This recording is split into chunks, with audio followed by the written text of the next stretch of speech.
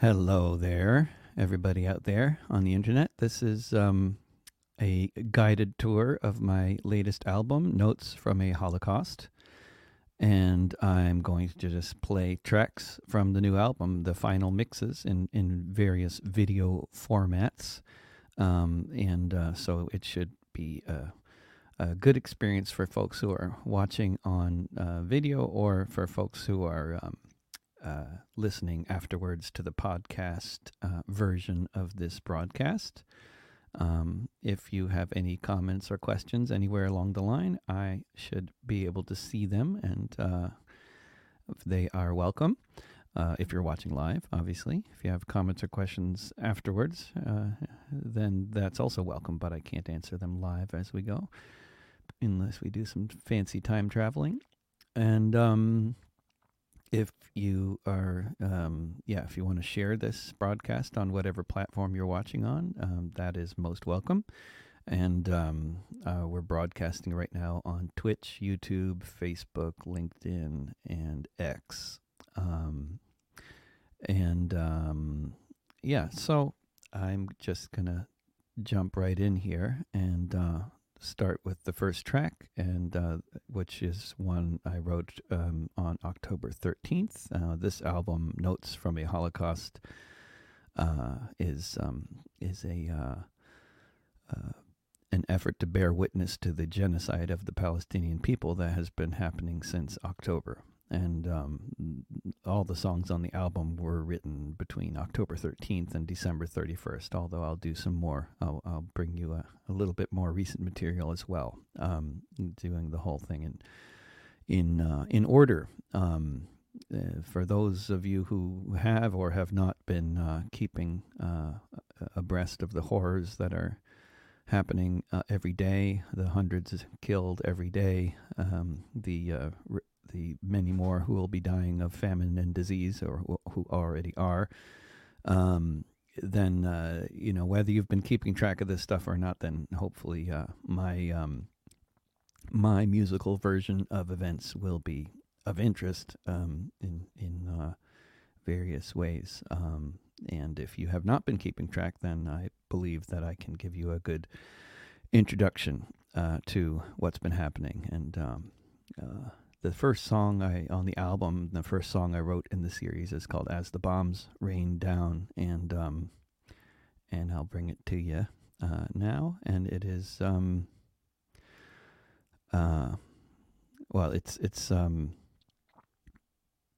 it's a song that tries to describe the horrors that were actually happening, as opposed to the version of reality, the so-called Israel-Hamas war, as they keep on calling it on BBC, which is quite a thing to call a genocide of the Palestinian people. Israel-Hamas war, whatever that is supposed to be.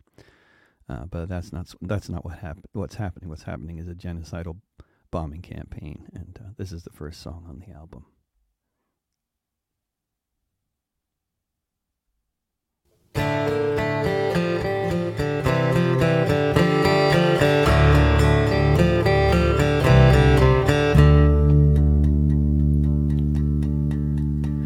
Hear the drones above your head. What were the last words that she said before she joined the thousands dead as the bombs rain down? See the fire in the sky, hear all of the children cry. The tower falls from way up high as the bombs rain down. See the dust rise everywhere. Once it was a building there, then it crashed down from the air as the bombs rained down. Twisted bodies all around, the never-ending buzzing sound, the earthquake shaking all the ground as the bombs rained down. Shattered camps of refugees, necklaces of ancient keys, smell the burning olive trees as the bombs rain down. See the homes, apartment blocks, see the mosques reduced to rocks, feel the awe and feel the shock as the bombs rain down. See the sewage in the street, mixed with blood beneath your feet, before the sonic boom repeats as the bombs rain down. See the darkness of the night, no power for the lights, but the explosions are so bright as the bombs rain down. Nothing left but rubble strewn, nothing rising but the moon, but the next one's coming soon as the bombs rain down. Hear the politicians say there's nothing here to see today. We're punishing Hamas this way as the bombs rain down. Hear the drones above your head. What were the last words that she said before she joined the thousands dead as the bombs rain down?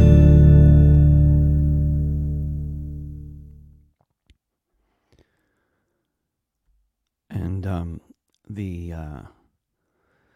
each of these songs I recorded here in my living room. Well, with most of them, I recorded here in my living room in Portland, and then I sent them on to Chet Gardner in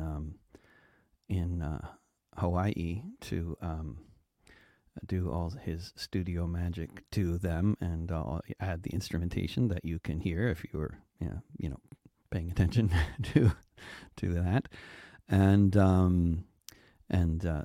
this next song was actually recorded in Denmark when soon after I wrote it, and it's I think the only song that has Kamala Emanuel singing with me because we were together when I wrote it, and otherwise everything was written and recorded here in my living room where Kamala is not. This is the second song.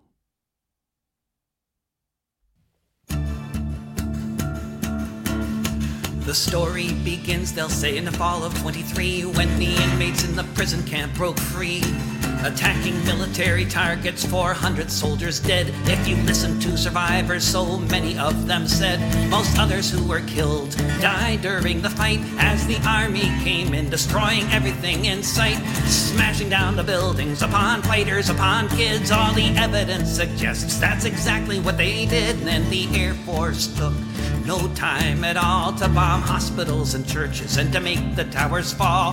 The Western media just repeats the lies, while every minute or so another child dies, buried beneath the rubble of homes and schools and playgrounds, crushed just seconds after hearing the deafening sound of bombs exploding everywhere underneath the rock slide. Around the world, people shouting, "Stop the genocide!" At least 10,000 killed in just the first 4 weeks. They killed 5,000 children to bomb them and they seek. But what's happened up to this point will pale in compare with the gravity of what I'm about to share. With more than 1 million children, it seems impossible to think the IDF wants no one to have anything to drink.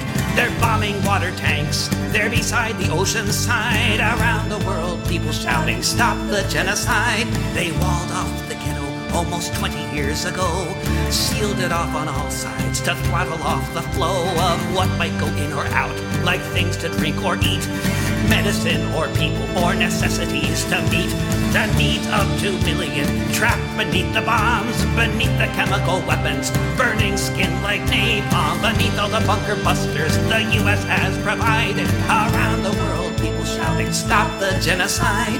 The world watches on in outrage and in fear as the latest war to end all wars is here.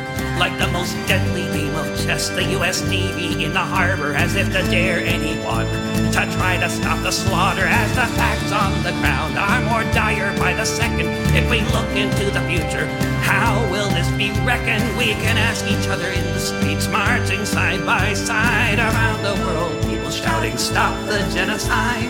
All of those who wondered, what would I have done last time there was such a Holocaust as this one, are faced with the dilemma that's bursting at the seam. How to stop the madness of this Israeli regime? How to stop the killing before everybody dies? While there are any parents left to hear the cries of their children in the rubble just before they died. Around the world, people shouting, "Stop the genocide!"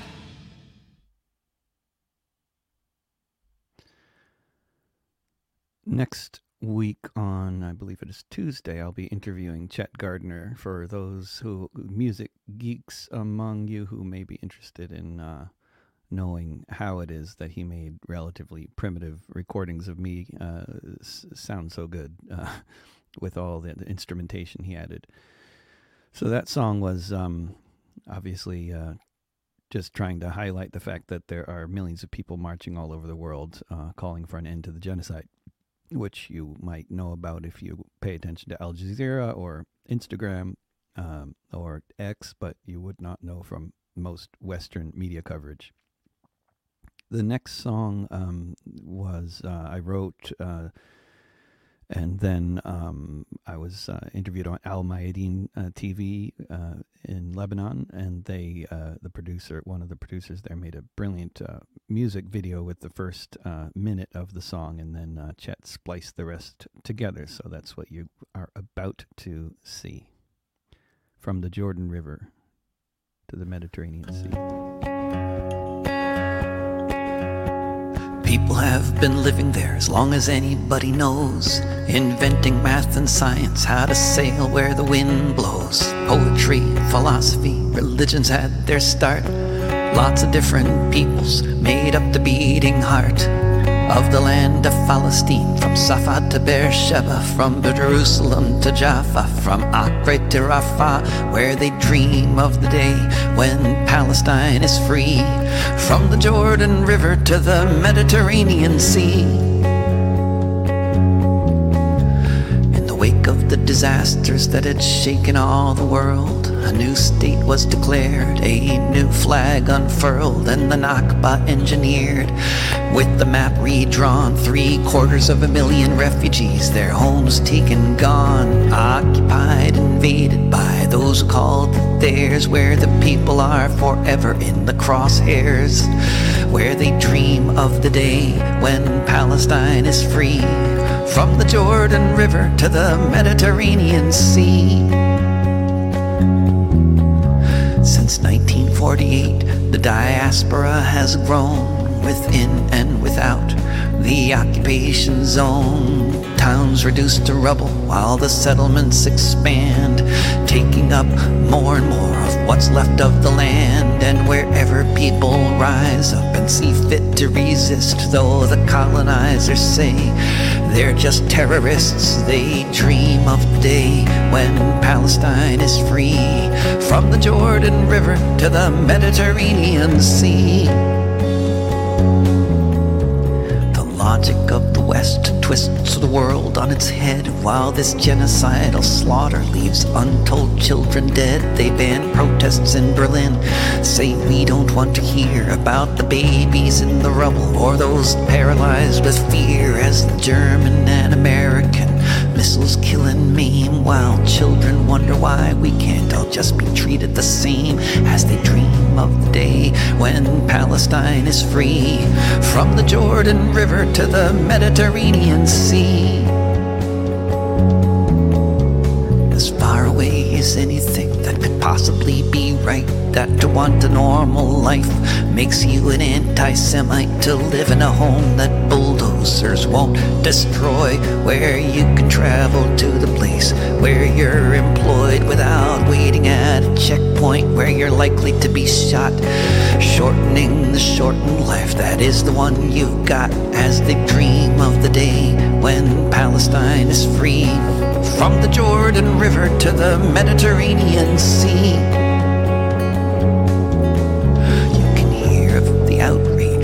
From Algiers to Jakarta, at the genocidal bombing laying waste to Gaza, while in DC and Berlin the politicians shout, celebrate the slaughter as they claim beyond a doubt these marchers in the streets are filled with hate.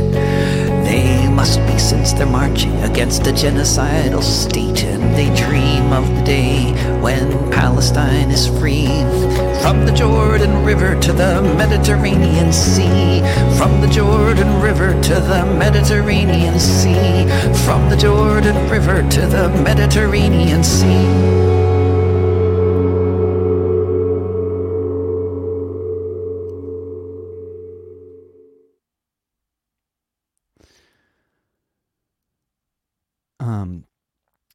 Incidentally, for those who are listening from somewhere on planet Earth in the parts of the world where I frequently travel to and will be traveling to over the course of 2024, just a brief non-commercial announcement for anybody who likes these songs and wants to hear them live. I will play happily for free at protests, and I'll be doing concerts, and I have lots of free dates for other concerts in the regions where I have plans. Just briefly, I'll just tell you where I'm going. I'm playing in Portland, Oregon on Saturday evening, and then Southern California on the 28th and 29th. Then I go to France, got a couple of gigs in France in early February, where I'll be making a recording with Kamala and a whole bunch of other wonderful musicians.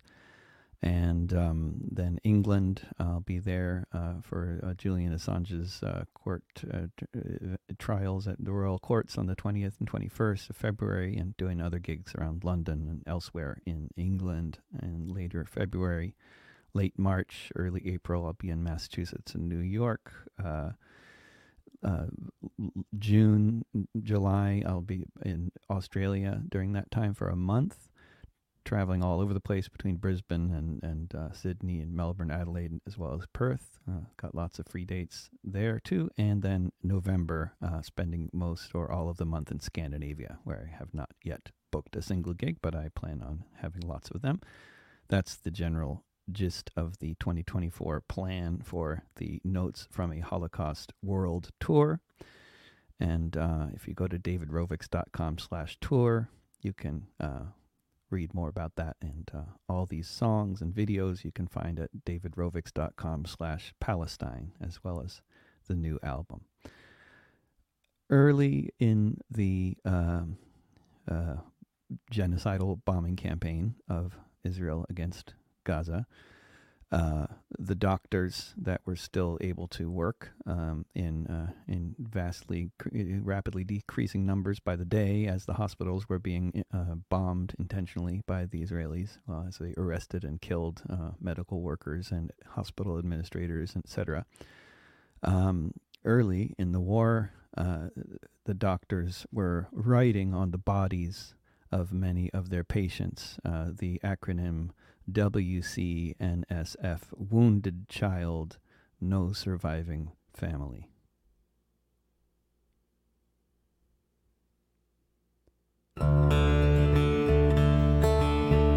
For 6 weeks now the bombing has continued. Every few minutes another child dies, crushed without warning beneath the rubble of their homes. And that's where her body lies. And those who are pulled out from the carnage, and who may just live to see another day, may first meet a doctor with a marker, who will inscribe 5 letters down to say, writing on the bodies of survivors, an acronym for anyone to see. WCNSF, Wounded Child with No Surviving Family. Entire families missing from the register, since they all lived and slept in the same tower block that generations shared. Now it's just a street with a name. That last month had a row of buildings that used to be alive with children playing. Now a doctor scrawls on an armless boy as his parents still beneath the rubble decaying, writing on the bodies of survivors, an acronym for anyone to see. WCNSF, Wounded Child, with no surviving family. See the lifeless legs dangling at an angle that tell you exactly how they died. One moment they were laying on a mattress. The next one, the building opened wide as a 1-ton missile made in California was dropped upon it, and this is how. It became a grave for a whole extended family, which is what it is now, as they're writing on the bodies of survivors, an acronym for anyone to see.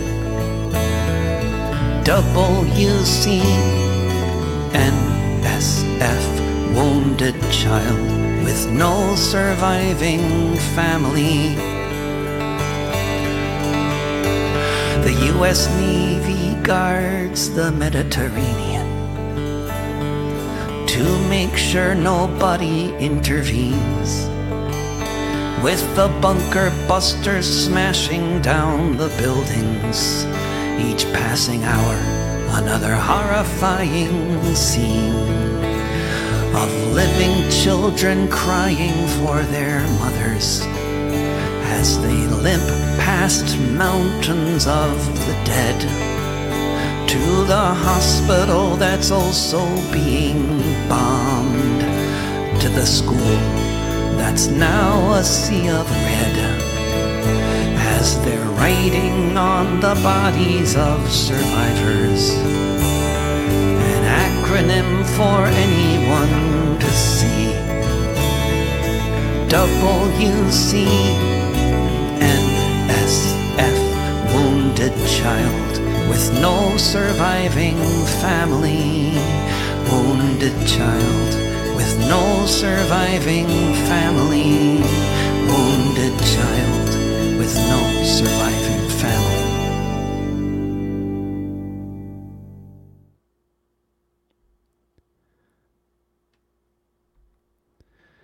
And then there was the farcical notion of a humanitarian pause in the course of a genocidal bombing campaign to allow the civilians that you're intentionally targeting to eat a little food and have a little health care before you resume slaughtering them.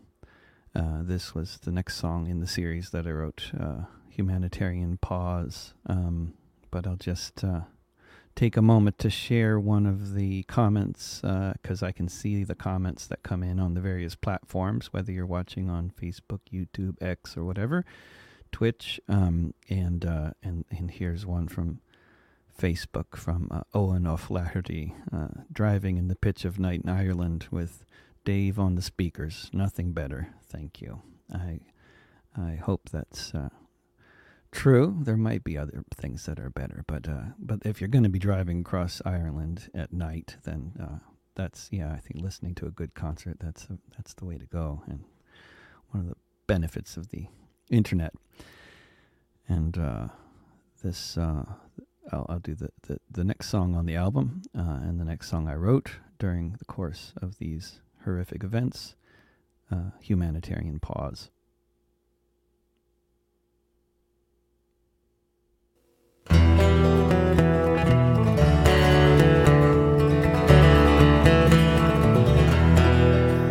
After targeting emergency responders, after blowing up the water tanks and fuel, after bombing all the hospitals and ambulances, after blowing up the mosques and the schools, after bombing all the camps, north and south, the camps of new and former refugees, after fighter jets with bunker buster missiles, after Navy ships shelling from the seas, now they'll take a little break from slaughtering the children.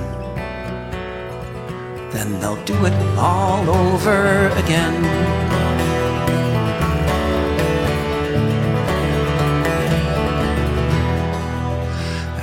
bombing all the solar panels, after blasting apart every street, after leveling apartment blocks, turning them to dust, when might they think the bombing is complete?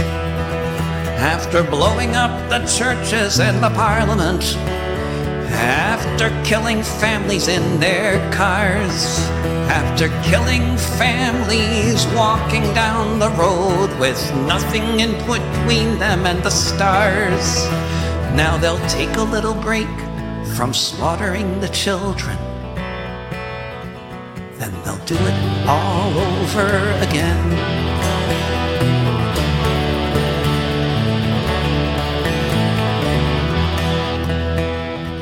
Bombing their own prisoners, beneath the missiles dying there alone. Who knows what might be their plan of attack as they kill off so many of their own. After keeping food and water from the people, after making sure all the injured die, along with all the babies in the incubators, as everywhere the world wonders why, as they'll take a little break from slaughtering the children, and they'll do it all over again.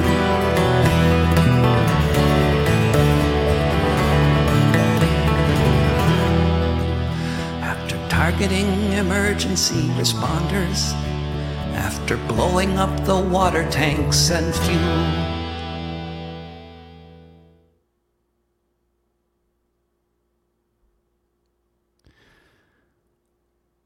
and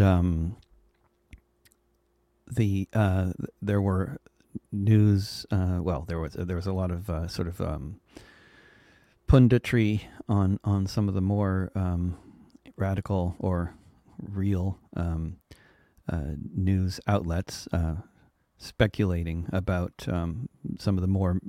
I mean, because people kept on talking about like after the war, like there's some kind of a set routine for how you do it after a war, like after you completely destroy the homes of people living in all these cities and just kill 1 or 2% of the entire population, or what, you know. I mean, and then what? You starve them, and then after the war, when the war hasn't ended, it was ridiculous talking about after the war, and you know what Arab countries are going to fund the reconstruction, all this kind of nonsense. You know, and nobody knows what's happening after the war. But other people started speculating about, well, maybe after the war, long after the war, after the genocide, as with other genocides, we'll then have museums like the Native American Museum and the Holocaust Museum to share with people out there what the Palestinians used to be like.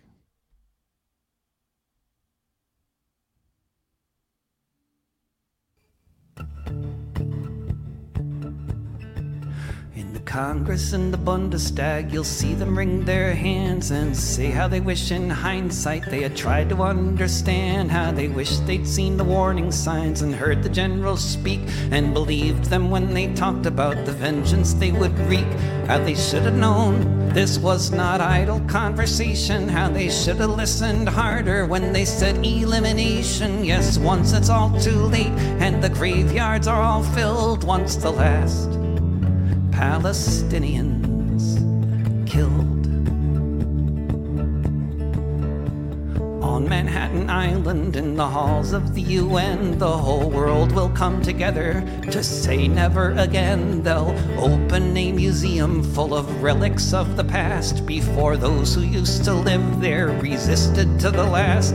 We'll look at pictures of the rubble with the dead limbs poking through. The viewers will shed a tear and wish the leaders knew before the war ended in the way Ben-Gvir had willed. Once the last Palestinians killed.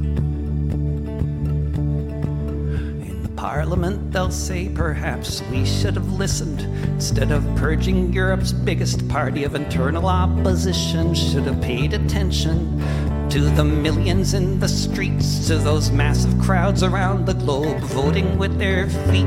Should have read the signs, should have listened to their words, instead of denouncing all the talk of genocide as just absurd. Should have looked at the pictures of the bodies charred and grilled. Once the last Palestinians killed.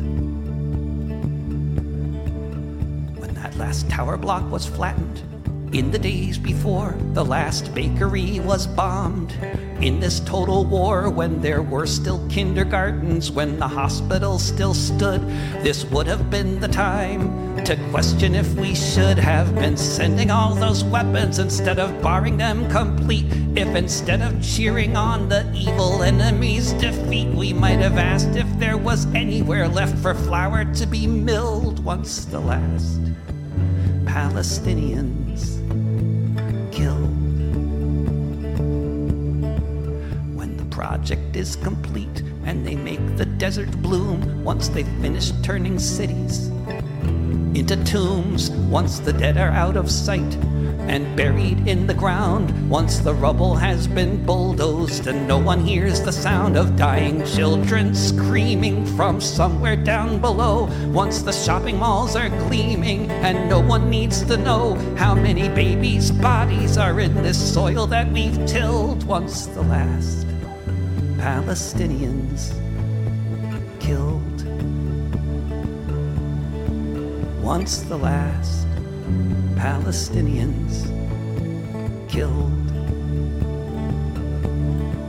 Once the last Palestinians killed.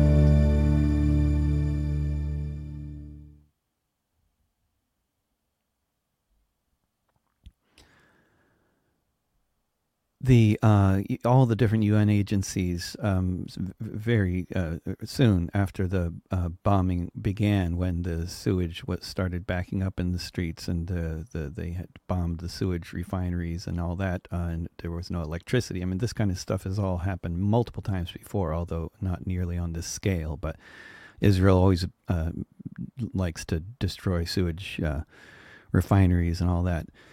But this time, of course, it's so much worse, and all the UN agencies, the WHO and all the others, began warning in all kinds of press conferences that you could see on Al Jazeera and not on the Western media, which ignores the UN. But you could see all these press conferences of all these folks, including right up to the Secretary General, saying this is a genocide, and the next thing that's going to kill far more people than the bombardment, as savage as it has been, is the famine and disease. And so I wrote the song Famine and Disease, and I'll just, and I'm going to play you a video for those who are watching in video form. I'll play you a video which a anonymous Iranian filmmaker who has made, you'll be seeing several of his videos over the course of this guided tour of the album.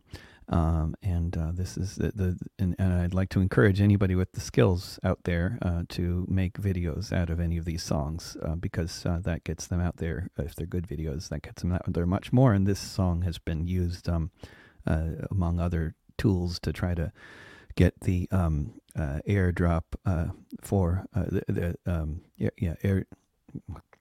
airdrop for Gaza campaign trending on X. And here's Famine and Disease. In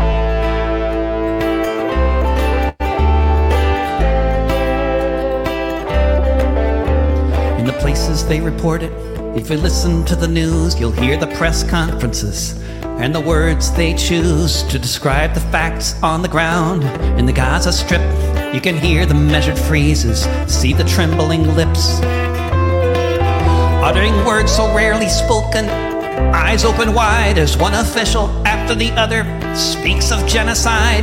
From the head of each department, you can hear the powerless pleas. The next wave of the carnage will be famine and disease.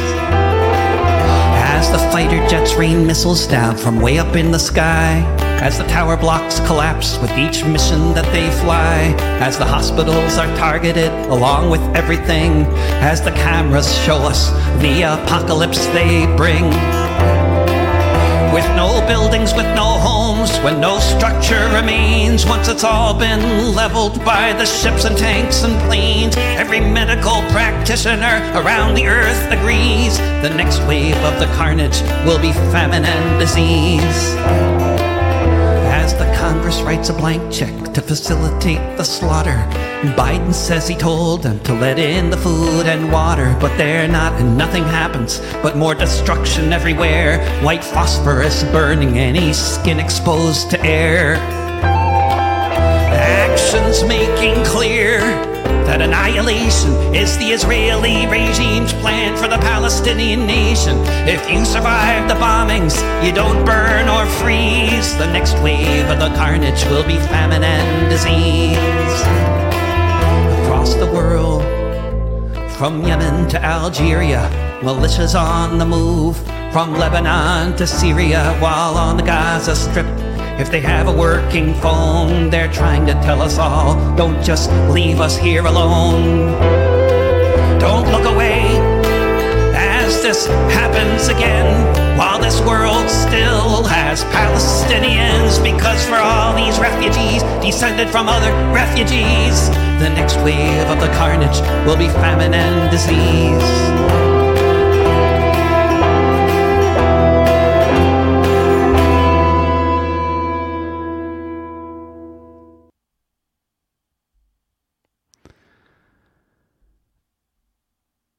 And whatever platform you might be watching on, I should be able to see any questions or comments that come in on X, Facebook, YouTube, Twitch, LinkedIn, and I got it all collected here on StreamYard. And also, I think I've got the volumes now. Halfway through the broadcast, I think I got my voice up to the level of close to the level of the videos I'm playing you. Thanks to Paula for helping produce there in the back, though she can't hear me at the moment because she's just gone out for a smoke.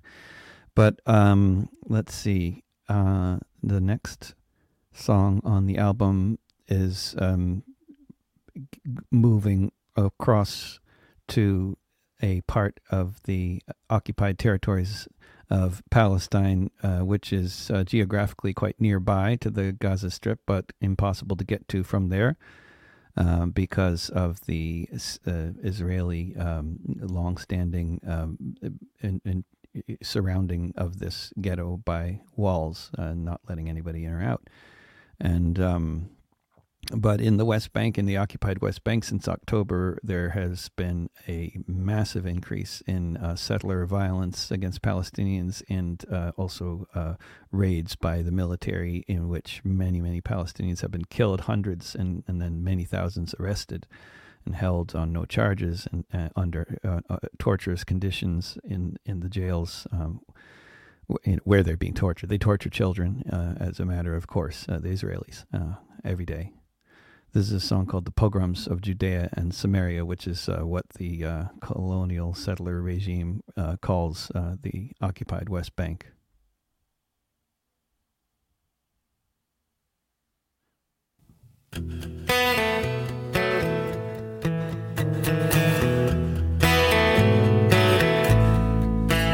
As the IOF is bombing Gaza into dust, stunning all the world with the vengeance and bloodlust, across the walls and watchtowers, across the occupied West Bank, smashing down the buildings are the bulldozers and tanks, where they're arresting all the children, keeping them in cells about the size of coffins, like one of the rings of hell, while settlers from Tel Aviv, Europe and America carry out the pogroms of Judea and Samaria. They're releasing a few prisoners as they take some more. The difference is semantic as they're breaking down your door. Settlers are soldiers, machine guns in their hands, there to burn more cars and homes on Palestinian land. There to attack children, there to burn the trees, to commit crimes against humanity in the home of the Pharisees. These men from West Jerusalem, England and Australia, that carry out the pogroms of Judea and Samaria. They've choked off every checkpoint, shooting as they will, executing 8-year-olds and the mentally ill, sending in the warplanes, tearing up the streets along with arbitrary torture, every effort to complete the project that began. I'll let you decide when, 1948 or 1967. It all looks so much like it used to look in Russia as they carry out the pogroms of Judea and Samaria.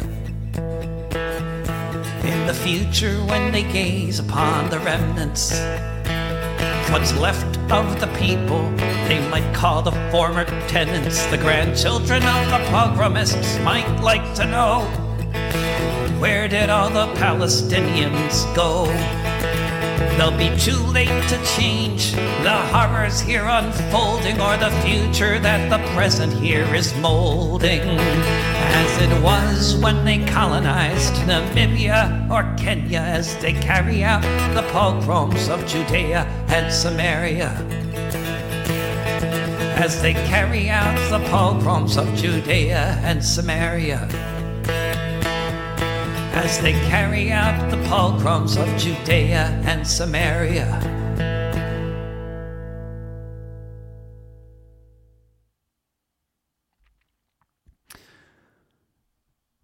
And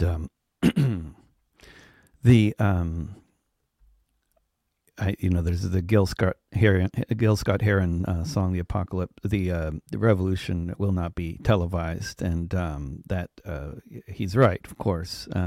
Especially at the time that he wrote that song, when the TV cameras were very, very much owned by a far fewer number of people.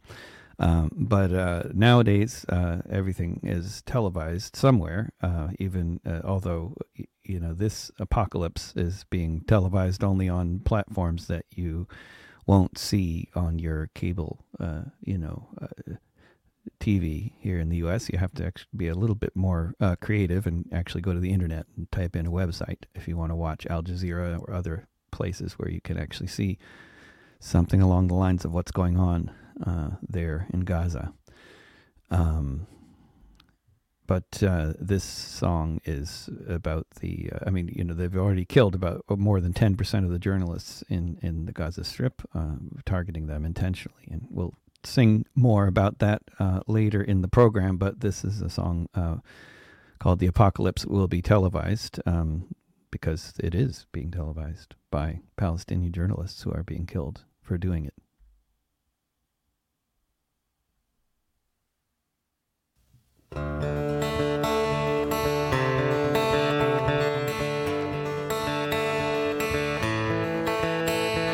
Such a carpet bombing nowhere has ever born.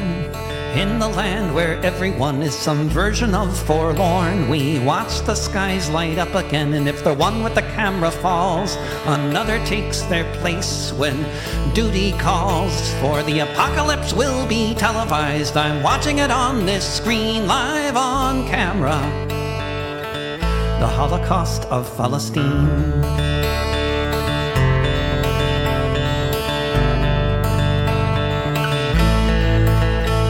As hunger sweeps the enclave, cut off from every side, besieged from each direction, nowhere safe to hide. As the last drops of liquid trickle from a broken main, and waterborne diseases come as surely as the rain, the apocalypse will be televised. I'm watching it on this screen, live on camera.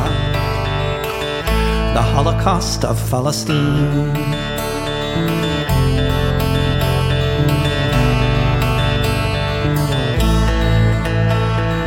Watch the men stripped naked and humiliated, see the bodies in the open, hear it clearly stated by every UN worker who has managed to survive.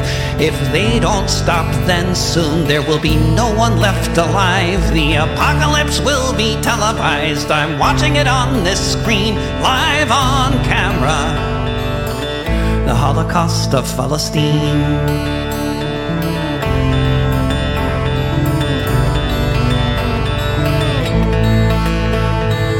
hear the heads of state make their intentions known. Watch as they illustrate them, as we've all been shown, by destroying every building and leaving no water to drink.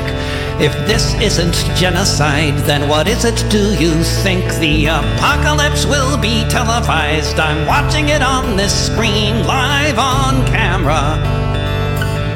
The Holocaust of Palestine.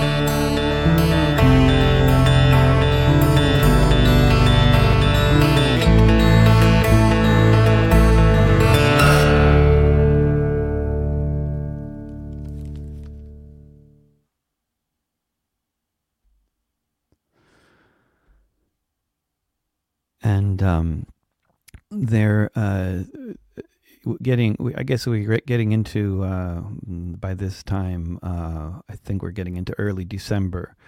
And as far as the songs, these are all songs written between October and the end of December, pretty much, on the album, Notes from a Holocaust. And which will soon be on all the streaming platforms by the end of the month. At the moment, you can find it on Bandcamp and at davidrovics.com/Palestine. One of there's two songs on the album that are about nativity scenes in Bethlehem. And the first of the two songs is about the first of the two nativity scenes that I saw a picture of in Bethlehem, which I mean, I won't describe it further because the song tells you about it. This is the first one, called Baby Jesus Lying in the Rubble.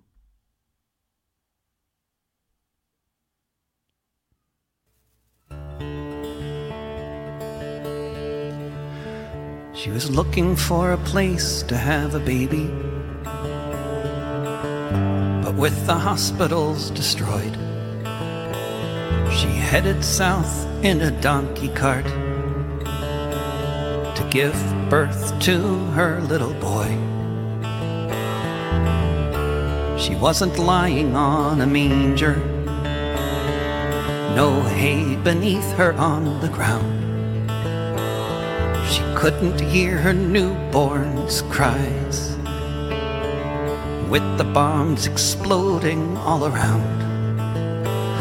There's baby Jesus lying in the rubble, a hungry little bag of skin and bones, with his mother Mary broken there beside him, in the place that they were calling a safe zone. Without a blanket, without a drop of water, nothing between them and the sky.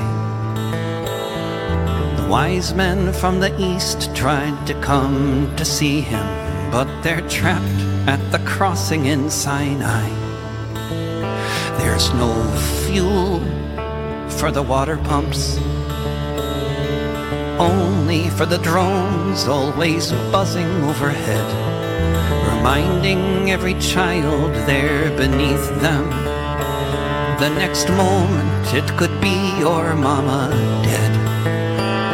There's baby Jesus lying in the rubble, a hungry little bag of skin and bones, with his mother Mary broken there beside him, in the place that they were calling a safe zone.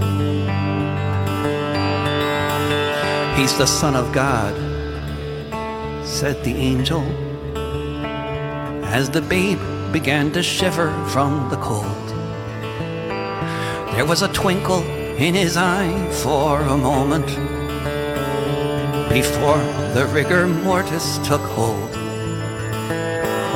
This prophet who was born to save our species, this child who was the only son of all the tens of thousands killed so far. Now we can add another one. There's baby Jesus lying in the rubble, a hungry little bag of skin and bones, with his mother Mary broken there beside him, in the place that they were calling a safe zone. In the place that they were calling a safe zone. In the place that they were calling a safe zone.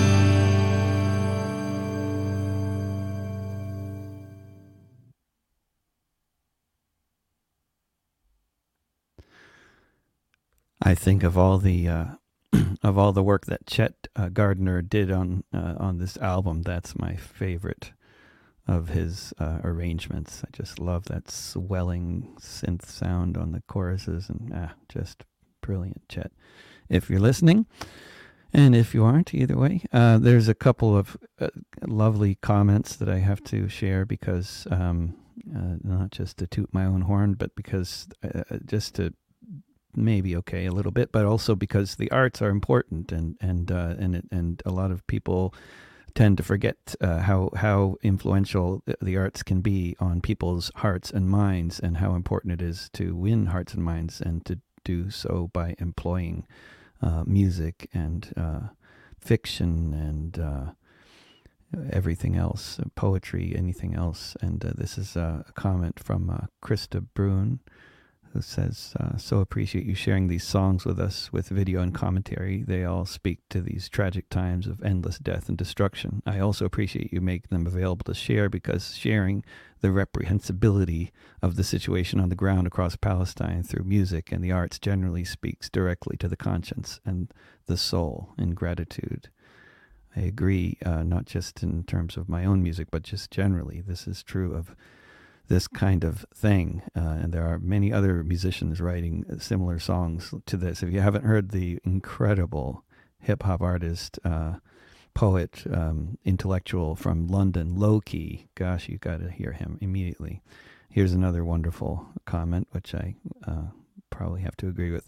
It seems horrible to say this, maybe your finest album ever, but as long as we agree that not having a reason for it would be infinitely preferable. Yes, indeed. It's terrible, the things that horrors can inspire. So I played you one video earlier, a music video that our anonymous, brilliant Iranian in California has made, and here's another that he made, which was the first one that he made, and just sent it to me. I hadn't been expecting it, and I was, very impressed. And this one happens to have Farsi subtitles, as he's done Farsi subtitled versions of all of or most of his videos. I've been playing you the last one I played had English subtitles, but this one is subtitled in Farsi.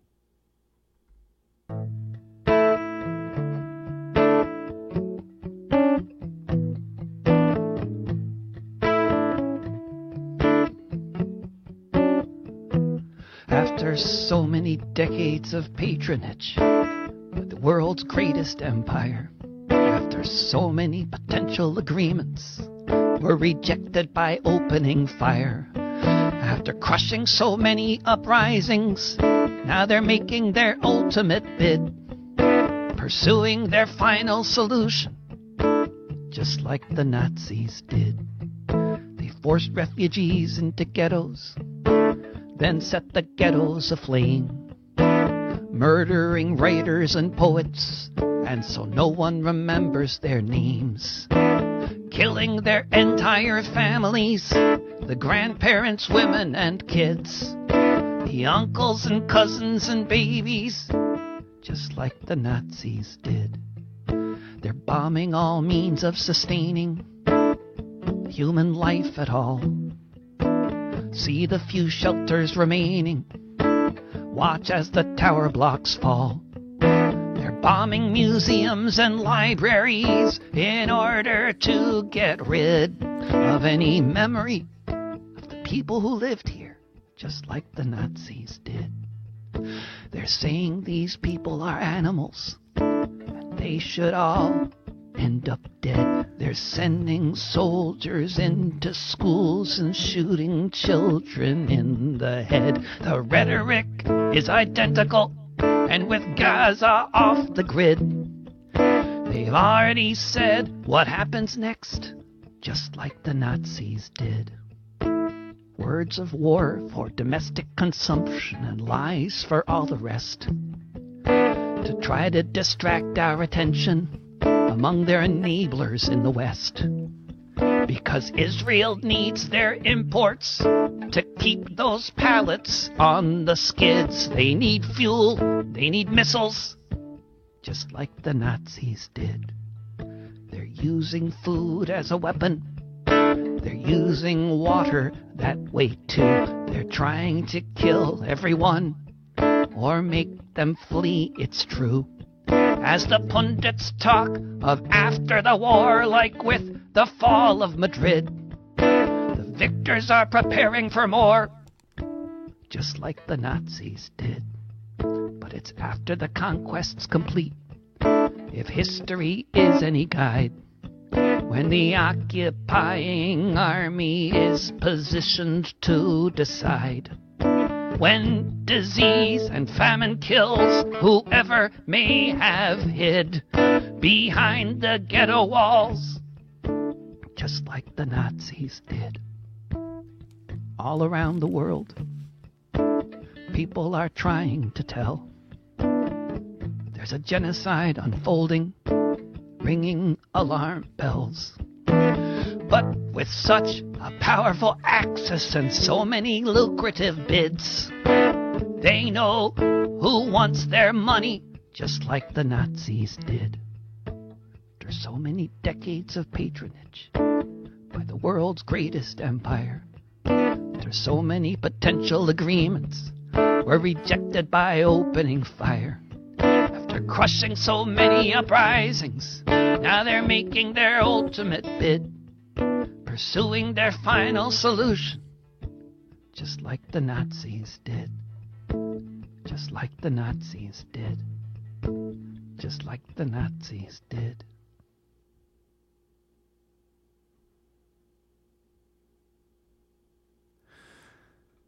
And as I've said to a couple of Israel supporters who managed to find their way to one of my social media pages and critique that song, while it becomes more and more the case that there are more and more parallels and similarities and between the contemporary Israeli regime and the Nazi regime of the 1940s. This song is talking about various aspects that are the same, and all the ones documented in the song are the same. So if anybody has a response, respond to the song, not to the title of the song. And the next song on the album is about the fact that the Israeli regime has been systematically targeting journalists and their families for assassination and slaughter since October. This is a song called "They're Killing Off the Journalists of Gaza."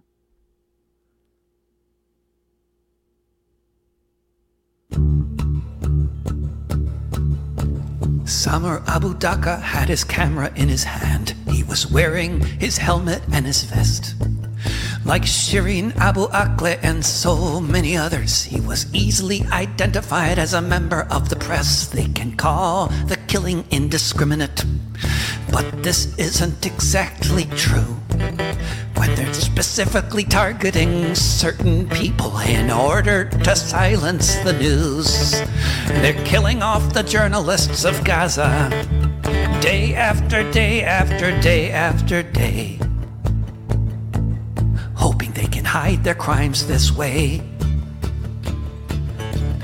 Ola Atala was slain last week, along with 9 members of her family. They were taking shelter in someone else's home after fleeing Gaza City. Ayat Kadura died alongside an unknown number thus far. Her only dream now was to be killed in one piece so they would know who we are. They're killing off the journalists of Gaza, day after day after day after day, hide their crimes this way. Mohammed Abu Haddad with Palestine TV, dead with his family of 11. Mustawa El Sawaf was killed in another, along with his wife and 2 sons. Sari Mansour was killed in an airstrike on a refugee camp. Mohammed Abu Hasira, along with 42 relations, slaughtered with another familicidal stamp. They're killing off the journalists of Gaza, day after day after day after day, hoping they can hide their crimes this way. They hope that if they kill the messengers, they can stop the message getting out. If they can smash all of the cameras, silence everyone trying to shout out to the world that might listen and see the horrors happening beneath the Palestinian skies, the slaughter that for now we can still see with our eyes. They're killing off the journalists of Gaza, day after day after day after day, hoping they can hide their crimes this way.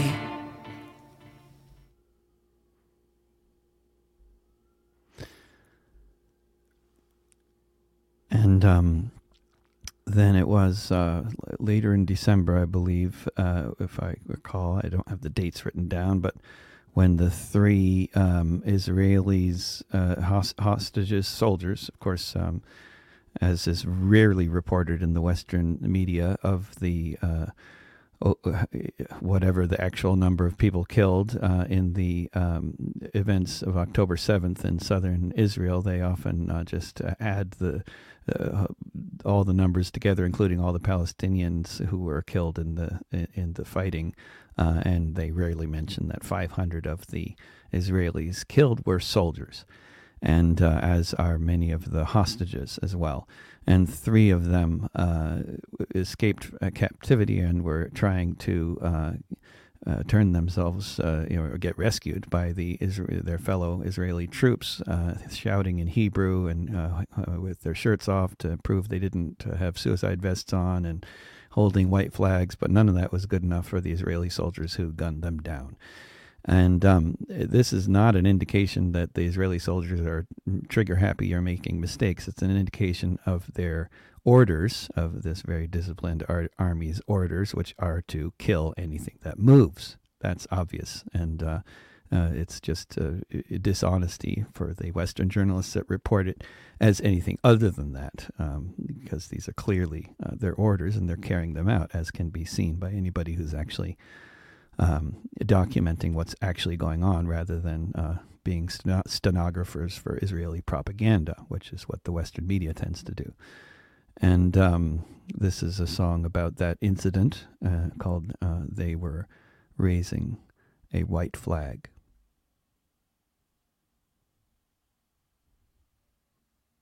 They were raising a white flag. They were trying to be rescued. They took off their shirts so they wouldn't pose a threat, just like they were trained to do. They were shouting out in Hebrew, "We're the ones you're looking for." But the soldiers didn't hesitate. They just opened fire, because it's that kind of war. They were raising a white flag in the wrong place at the wrong time. Did they not know the rules had changed now? Existence was a crime. They were people alive in Gaza, where living is compressed between the time when you are born, the time you get a bullet in your chest. They were raising a white flag, just more evidence that proves the rules of engagement are shoot anything that moves. When you see the broken bodies of all the children dead, including the ones who were shot point blank at a UN shelter squarely in the head, were raising a white flag, which moved and made a blip on the screen of their computers. Click the button, let her rip, and blow up the whole building, because you saw someone survived. Because in a war like this, the enemy is anyone left alive. They were raising a white flag.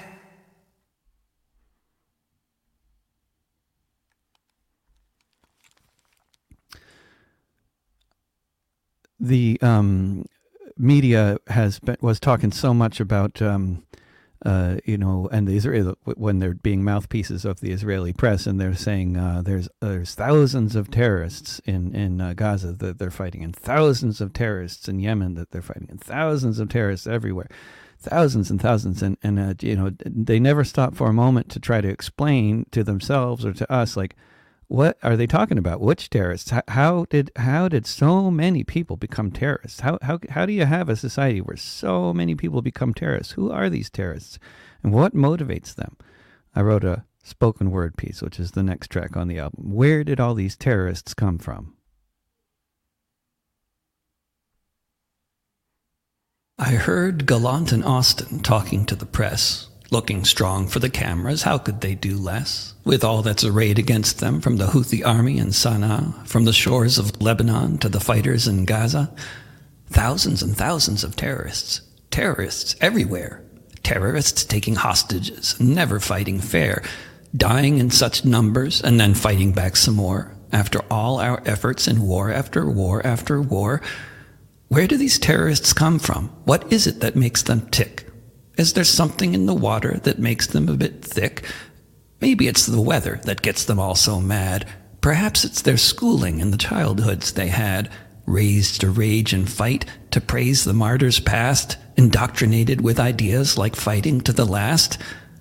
Or it could just be that Disney is too much to tolerate, and to look at Donald Duck just fills them up with hate. Maybe they're all homophobes who don't like our gay bars. They don't like us because we drink too much and have adult film stars. So many bigoted people who think we're underdressed, rebelling against the infidel bikinis of the West. Maybe they don't like our music. Maybe they just want to kill. Maybe they're brainwashed by their imams and they're following God's will. Maybe they like the Russians and they're Putin's tools. Or maybe they just believe in Sharia rule. Maybe they don't like freedom and offensive French cartoons. Maybe they don't like that story about the red balloon. Maybe they fear the future. They reject modernity. They want to keep their people in a feudal society. Perhaps they don't like HBO, or it could be CNN. Maybe they're afraid it could liberate their women. Maybe it's our sex shops or the drugs we've legalized. Maybe that's the reason why the West is so despised. It could be that they woke up on the wrong side of the bed. Perhaps they read Mein Kampf and got ideas in their heads. Maybe they're anti-Semites. They don't like Jews. Who knows where they got their violent views? Maybe they're still resentful since the Inquisition. Maybe they want to control the world, the jihadi mission. Or perhaps they just have issues anyone could understand, like invaders stole and occupied their land.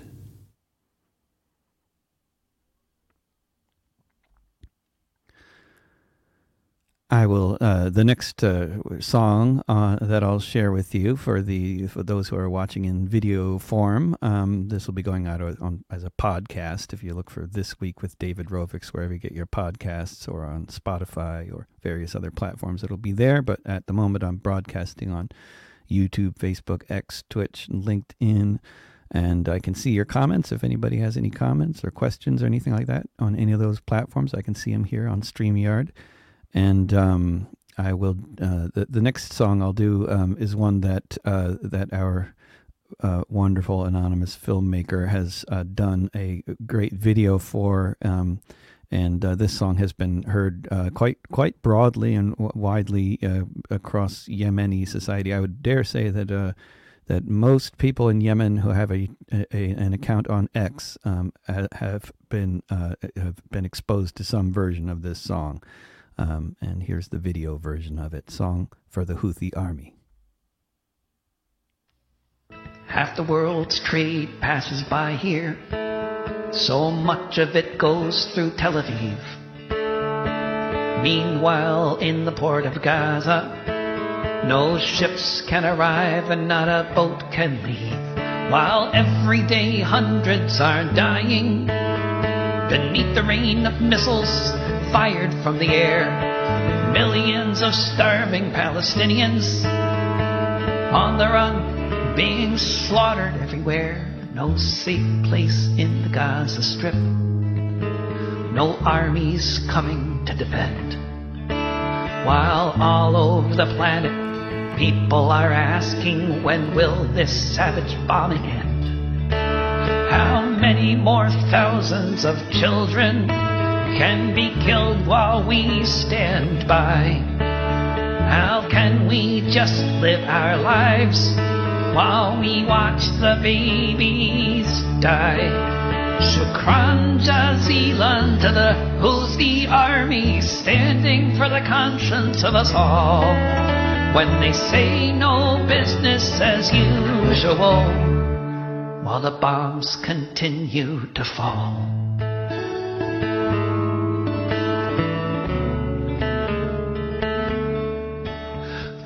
Country that doesn't have an air force, they're painting black, red, green, and white on the helicopters that they use to board the ships to show their cause is right.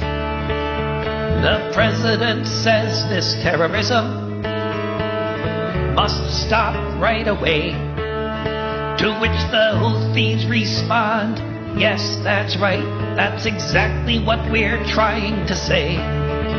Shukran Jazilan to the Houthi army, standing for the conscience of us all.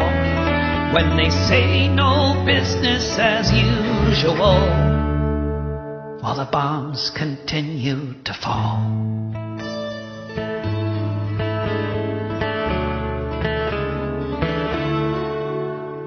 Ships are going all the way around Africa to avoid the Houthi net.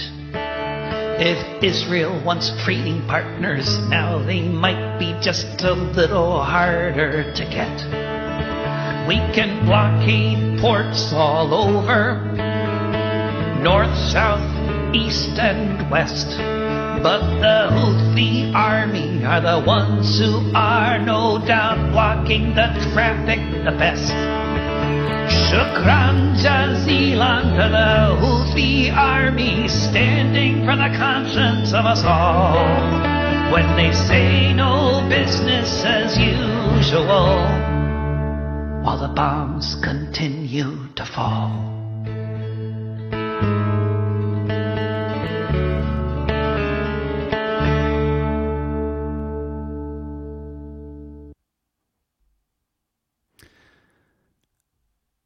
And let's see here. Hopefully my sound levels are back up. They're apparently varying depending on what mistakes I'm making on technically over here. But the next song on the album is, basically in the course of all these various conversations on the media around what's happening, this genocidal bombing campaign that they usually call the Israel-Hamas war.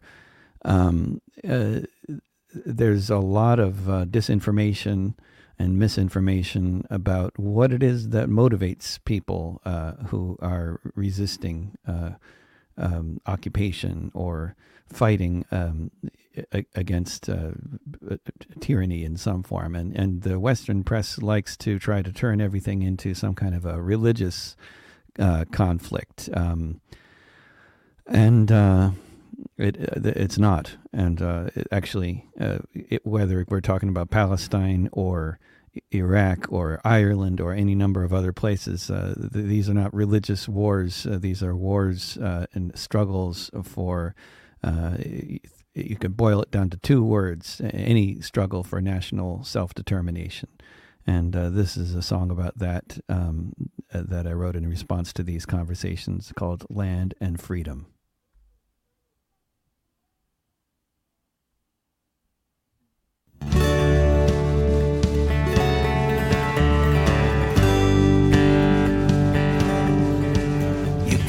it as a war of good and evil. You can pretend that your cause is just. You can try to say you have the moral army, and the other is just driven by bloodlust. You can say you're on the side of Western values, and the others represent barbarity. You can say your enemies want chaos, while you stand up for prosperity. You can keep on telling lies from here to kingdom come, but all that anybody wants is land and freedom.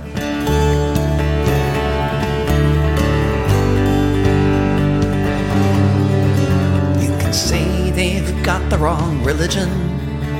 You can say that they just want to hate. You can drop bombs upon their cities. You can say your God is great. You can speak of punishment and lessons, and how you must eliminate all the terrorists that you had to slaughter in the course of your affairs of state. You can keep on telling lies from here to kingdom come, but all that anybody wants is land and freedom.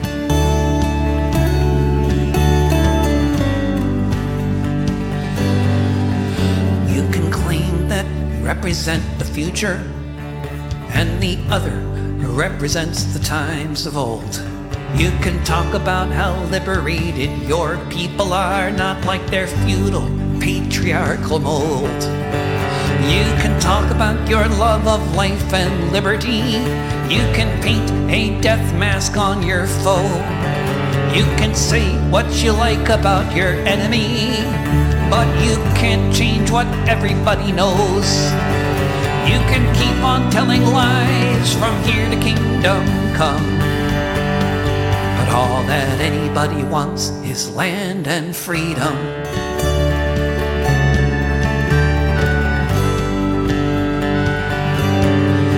Land and freedom.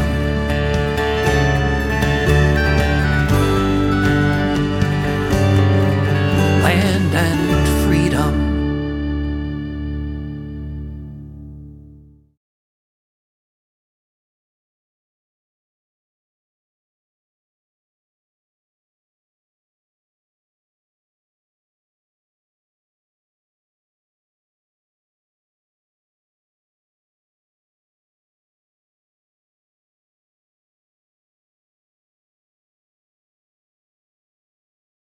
Oh, sorry, I was muted, and now I've unmuted myself, and I believe you can hear me now.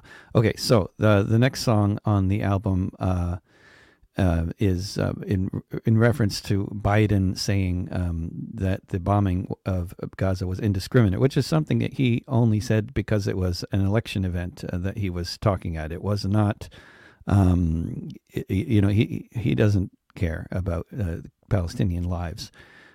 He was saying that because he can see that his poll numbers keep on going down. The more he says he stands, uncritically with Israel. So he at this electioneering event, he referred to the bombing as indiscriminate in passing. And then they made a big deal of that on the news, like he was being really critical. It's not true.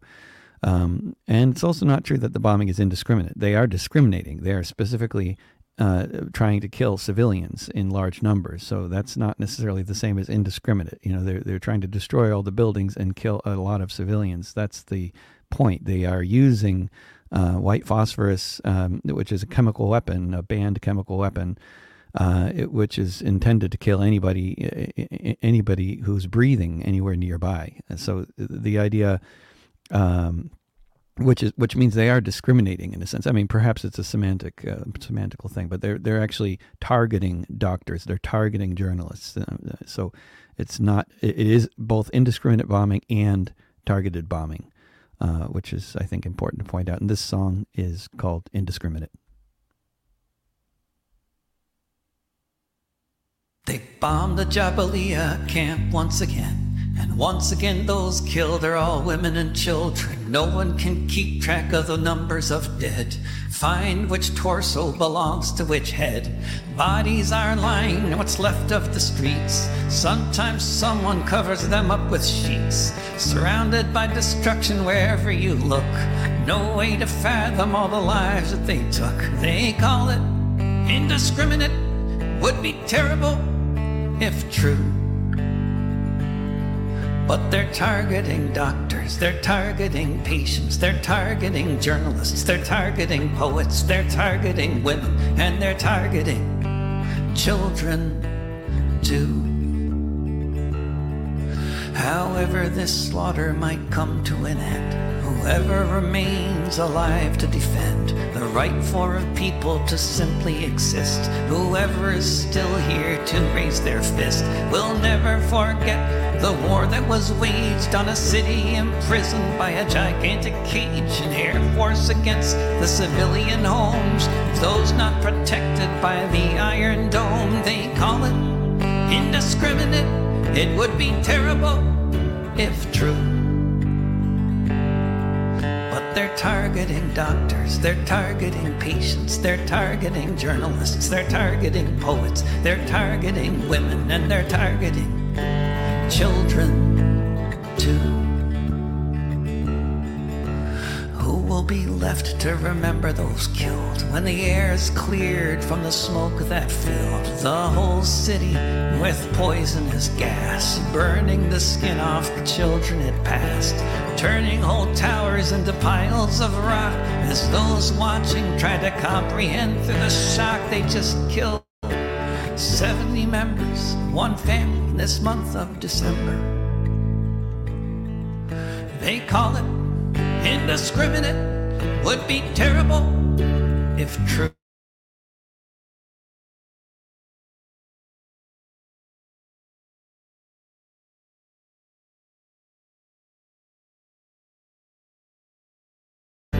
Children too.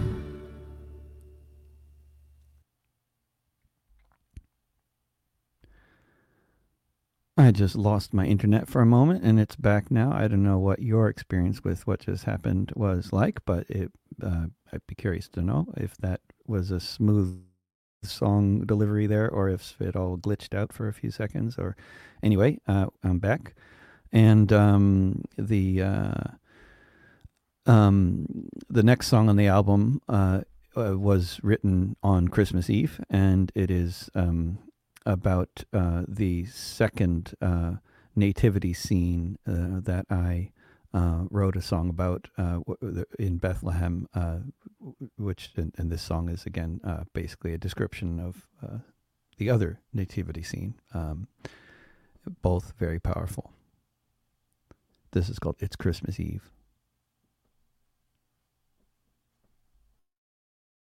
It's Christmas Eve. Stores are stuffed to the gills with last-minute shoppers making sure all the stockings are filled. The Santas and elves are all busy posing for photos with kids. And 365 days ago, that's just what they did. It's Christmas Eve in front of the wall. The guy from the Salvation Army stands beside the entrance to the mall, holding his bucket with a toothless smile, ringing his bell. He'll shiver in the cold, and he'll wish us well. It's Christmas Eve. Kids rich and poor across the country anticipating, sitting on the floor, opening presents, having a party, or waiting till the morn. Some of them singing songs about a child that was born. It's Christmas Eve. People gather around in suburbs across America. You'll likely hear the sounds of pianos and guitars and choirs singing songs about Bethlehem, gathered around the nativity scene. Every year you can hear them. It's Christmas Eve. when some people dream about a world free of war and want and similar themes. People give money to charity and they hope for the best. Scenes like these unfolding all over the West. It's Christmas Eve, but in Manger Square, no strings of lights, no celebrations anywhere. And in place of the Christmas tree, where it would normally stand, there's Mother Mary with a lifeless baby in her hands. It's Christmas Eve.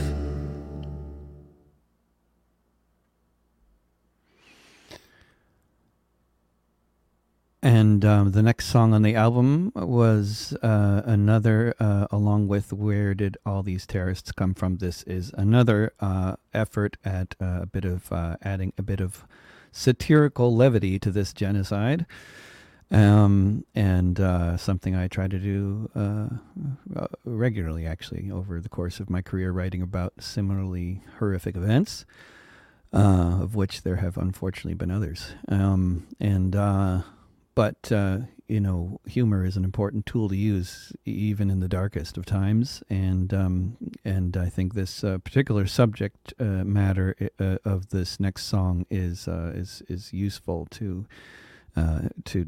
illustrate using humor, because the accusations of anti-Semitism that I and so many others involved with Palestine solidarity for many decades now or previously have been getting, are ridiculous. They're ridiculous accusations.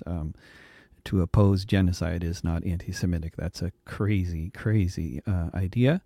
It's also not anti-Semitic to, do any number of other things that I have been accused of doing over the time, such as discussing Jewish history or Jewish culture or anything like that. There's, or history of Jewish forced emigration or volunteer emigration. None of that stuff is anti-Semitic to discuss, and certainly it's not anti-Semitic to criticize Israeli genocidal and apartheid policies.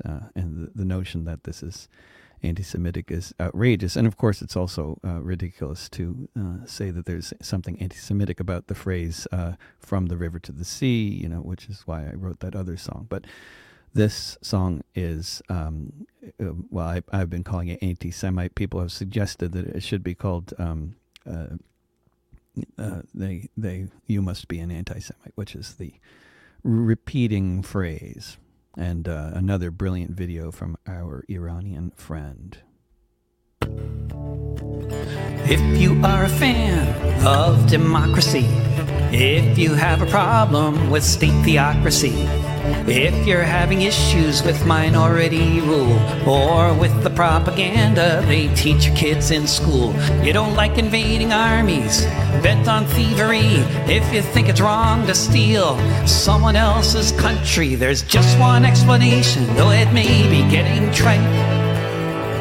You must be an anti-Semite. You must be an anti-Semite. If you don't like the idea of shooting mortar rounds at kids, it must be because you just don't like the Yids.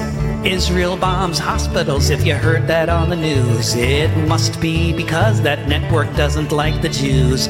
All those UN agencies crying genocide secretly still blame us for the way that Jesus died. There's just one explanation we keep within our sights.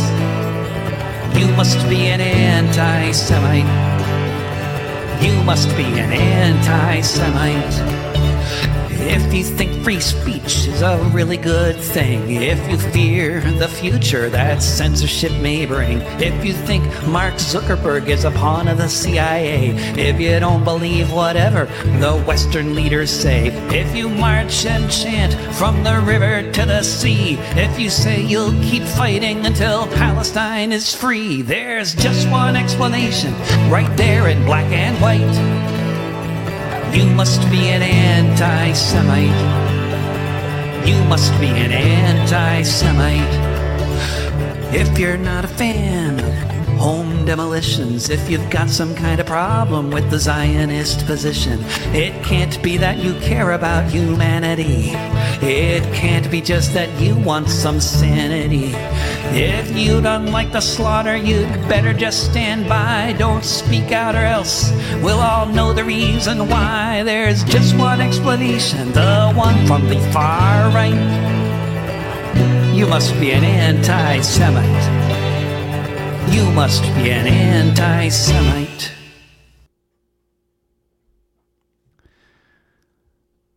And I love that video. And the last song on the album, which I wrote on December 31st, was a song that our videographer has not made a video out of yet, but it was a song that I wrote as a direct consequence of his very excellent advice on what kind of song I should write that would make that would be good for a video, like in terms of the pacing and stuff. So I tried to write a well-paced song, and I think what came out was one that has a real sort of Pete Seeger kind of feel. And I if I may say so myself, I really like this song, and a lot of other people have said the same about it. There's going to be a version of it recorded by the Earl Peach's Socialist Choir. I'm not sure what it's called, the choir. It may not be called that, but anyway, his choir in Vancouver, BC, is going to make a choral recording of it, which I'm very much looking forward to hearing. And this song is called If a Song Could Raise an Army, and I wish it could.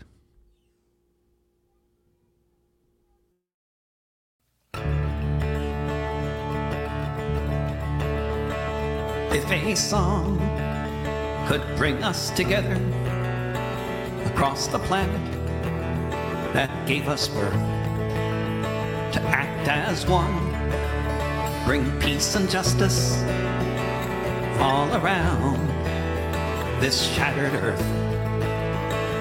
If a song could take down borders, take down fences, make them fall, liberate all those imprisoned, kept behind the ghetto walls.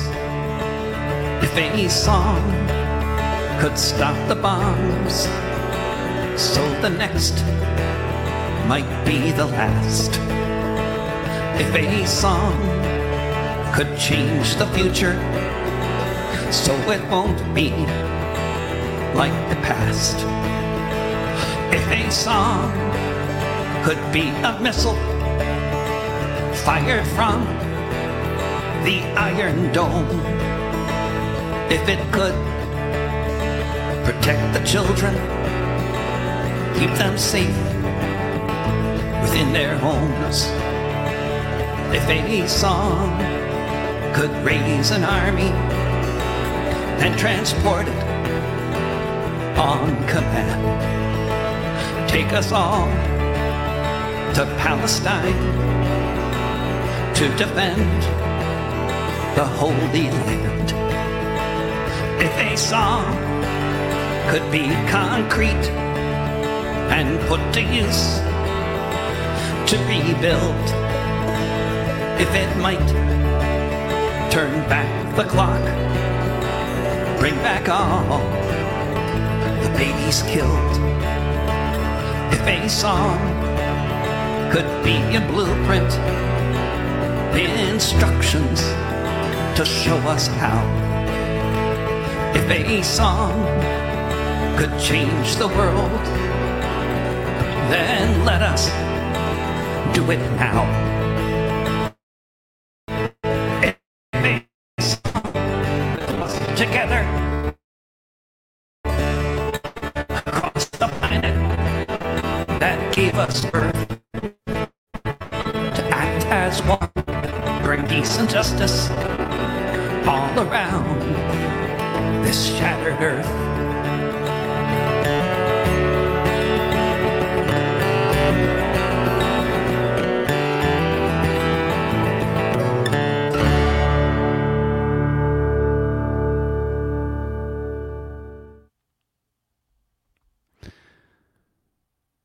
that's the last official song on the album. There are a couple of bonus tracks on the Bandcamp version, but what I'm going to do now is switch to a song that I just wrote over the course of the weekend, which our wonderful Iranian filmmaker has made a video for, and I'll just talk about this song a little bit, because this song called Airdrop is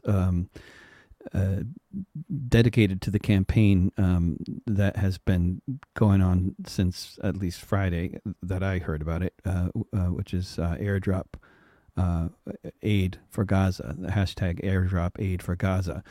And it's been a successful campaign to get this hashtag trending on X, and it basically is what it's about in a nutshell is thanking King Abdullah and Queen Rania of Jordan for the aid drops that have been done, the airdrops that have been done, which have been, I think, 7 altogether. I believe a Jordanian French collaborative effort to airdrop tons of food and medicine and other needed things to the Jordanian field hospital in the Gaza Strip. And the campaign is about encouraging Jordan to do a whole lot more airdrops like that. And possibly in response to the campaign, just yesterday, the Jordanian field hospital was bombed by the Israeli military. It's apparently damaged seriously, but still functioning.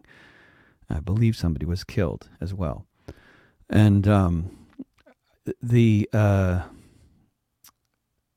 song is mostly about the airlift of 1948-49 in West Berlin, and I was when I heard about this campaign to encourage the king to step up the airdrops. I thought about the Berlin airlift, and it's, I think, a relevant comparison, although there's lots of differences in the circumstances, because, of course, at the time, West Berlin was not under bombardment. It was just isolated from the rest of West Germany for certain reasons that we could get into, but the bottom line in terms of the comparison is not why West Berlin was isolated from the rest of West Germany, but how the U.S. and U.K. primarily dealt with that situation at the time. There were people within the U.S. and U.K., prominent politicians who were calling for going to war with the Soviet Union and basically moving troops into East Germany until they got into Berlin, which was actually a completely farcical idea in terms of any kind of conventional effort, so-called conventional war effort, because the Soviet Union had just ridiculous numbers more troops. But some of these American and British politicians were calling for the use of nuclear weapons against Russia, of course, in order to take West Berlin by force. But ultimately, President Truman, who had, of course, just recently been the first president or person in the world to order the use of nuclear weapons against an overwhelmingly civilian population, not once but twice, was apparently reticent to use nuclear weapons again at the time, and or to go to war with the Soviet Union. So he and others called for the airlift idea, and it was dismissed as unrealistic. Which in fairness, it may very well be in Gaza today, because there's no airport, no runway, so the kind of airlift that was done in Berlin would not be possible in Gaza. But a lot of the aid was delivered in 48-49 in West Berlin by airdrops, not all by planes landing. A lot of it was airdrops with parachutes and all that. That can and has been done in Gaza, and Jordan has done it. And without being shot down by the Israelis, apparently, so far. I don't know, what the future holds, but it seems like that any country that has the capacity to be able to do such airdrops, it's far from a low risk endeavor, but it would be at least lower risk than actually going to war with Israel, and could be a possible way to get aid in there without necessarily going to war with Israel.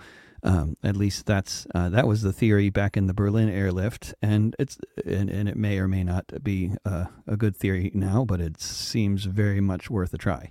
And a lot of other people think the same way I do about that, such as the people pushing this hashtag campaign, airdrop aid for Gaza. And I think it's also, to put things in perspective, when we're thinking about the 7 Jordanian airdrops that have happened, which involved, I think, some tons, I don't know how many tons of aid. In 1948-49, the U.S. and U.K. planes that were taking off every 30 seconds and delivering between 5,000 and 20,000 tons of aid, food, medicine, fuel, to West Berlin per day. And, we can do a lot more than what's been done so far. And this is the most recent video that has been made for any of these songs by our Iranian videographer friend. And this is Airdrop.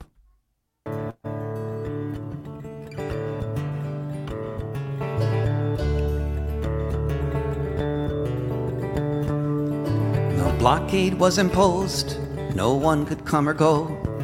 And in order to successfully throttle off the flow of food and fuel and what's needed to survive, to keep more than 2 million people alive, the authorities limited imports to just a few tons that would be allowed to pass through, to try to break the siege on the ground. Seemed impossible until the world heard the sound. Watched the aviators streaking through the sky to try to find out how much cargo they could fly.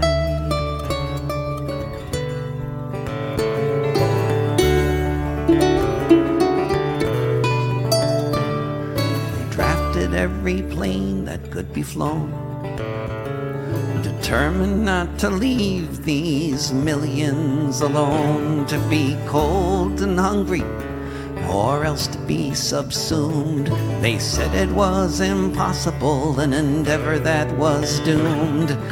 Every 30 seconds a plane would fly away to deliver to those trapped 5,000 tons a day. More than 2 million supplied by air alone, thousands of airdrops flown. Watch the aviators streaking through the sky to try to find out how much cargo they could fly.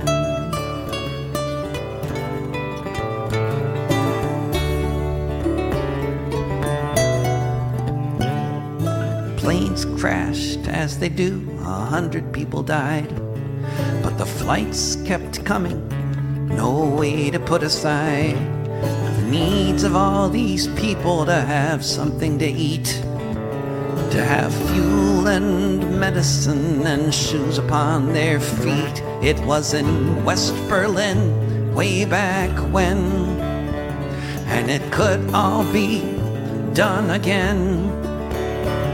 To save the Gaza Strip, or forever wonder why we just let all the Palestinians starve and die. Watch the aviators streaking through the sky to try to find out how much cargo they could fly.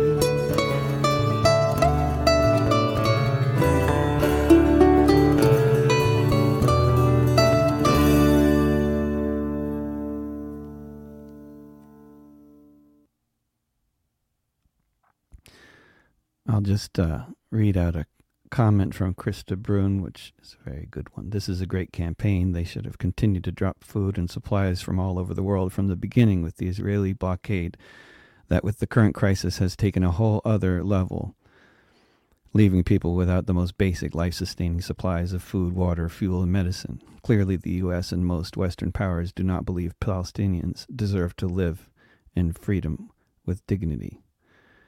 That's for darn sure. And whether the Western powers think they deserve to live at all. And of course, aside from the Berlin airlift, probably more relevant comparison that I also wrote a song about some time ago, but not recently, is the comparison between how the U.S. Has reacted to the war in Ukraine compared to in Palestine. In Ukraine, they called it, von der Leyen called it a genocide as soon as there was electricity out in the winter in Ukraine, and so much more death and destruction has been wrought on Gaza by Israel. It's almost impossible to compare, and yet they still call it the Israel-Hamas war instead of the genocidal war that it obviously is.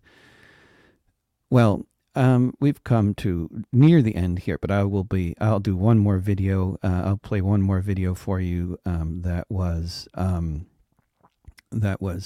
Chet made actually to he also did the accompaniment, musical accompaniment, and he made a video because he liked the song so much. And this is a song I wrote in 2002, so it is not part of this series of songs written since the Israeli bombardment began in October.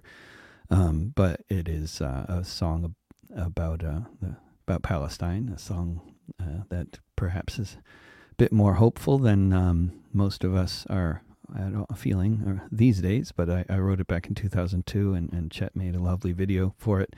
So I will just close this broadcast with this video, and I'll just mention too that if you are anywhere in Portland, I'm playing in Portland on Saturday night, and I'm going to be in California, Southern California later this month, in February in France and England, June, late March, early April in around the Northeast, Massachusetts, New York, June, July in Australia, and August taking a trip down the coast to San Francisco and playing around California, another backyard tour like I did a year ago, and then November, another tour of Scandinavia. And if anybody wants to come to a gig or organize one, go to davidrovics.com/tour, and you can see what's planned and drop me a line. And of course, if you like this broadcast or the album, please share it with people, because the music is only going to have an impact on those who hear it. And this is a song from 2002, In One World. And thanks for listening, everybody. And this will all be in podcast form for those who prefer podcasts. You can find it anywhere you get your podcasts if you look for This Week with David Rovics, or go to davidrovics.com/thisweek to get all those podcasts as well. And davidrovics.com/Palestine as well for all the Palestine-related material.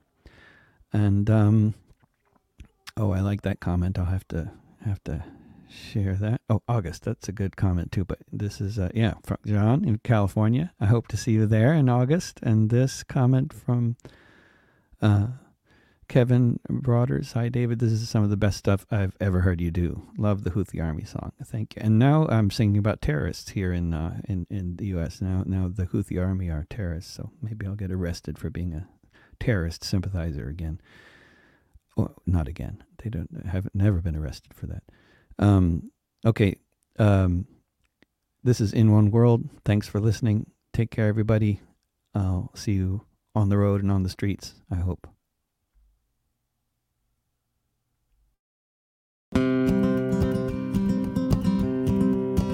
1948, I fled my village. The Stern Gang drove my family from the lands. We ran into the desert, where I've spent these decades living by my hands. Life in Haifa wasn't easy, but so much better than this hellhole with the soldiers and barbed wire and the closures and the hunger. The humiliation and the checkpoints, the machine gun fire, and each day I wonder, after Haifa, the home that we abandoned when the Zionists had won, is there a family with a child? Does its father love it as I loved my only son before the soldiers shot him down, riddled him with bullets in his back and in his head? Home in Haifa, in my house, does his father know the pain there is in an empty bed?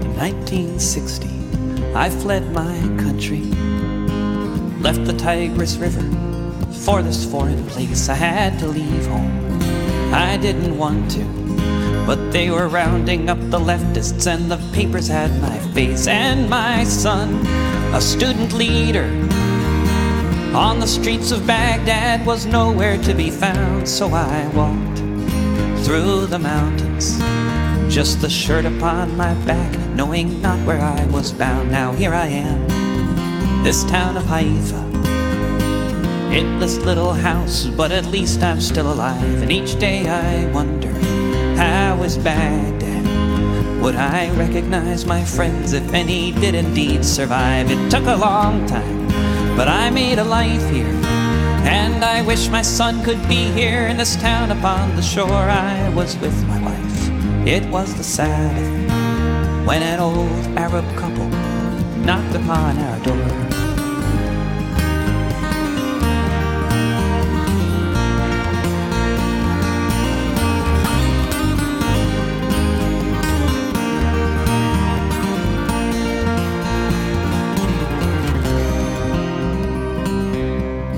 We asked them in, gave them tea, 'cause that's what you do with strangers. We could see they meant no harm. We told our story, they told theirs, us of our life in Baghdad, them of their family farm, and of this house which they once lived in, where once they raised a family long before their hair turned gray, and of their son and the troopers, and of ours, who we still cry for every day. So much in common, so much gone bad, so much running and never coming home. You can hear the cards falling down, see the faces of the children forever forced to roam. And here we were in this house, fearing that tomorrow would be just like yesterday. So much resentment, so much at stake, and I really don't remember who was the first to say, in one world, in one village, in one home, let us live together. In one world, in one village, in one home, let us live together. In one world, in one village, in one home, let us live together. In one world.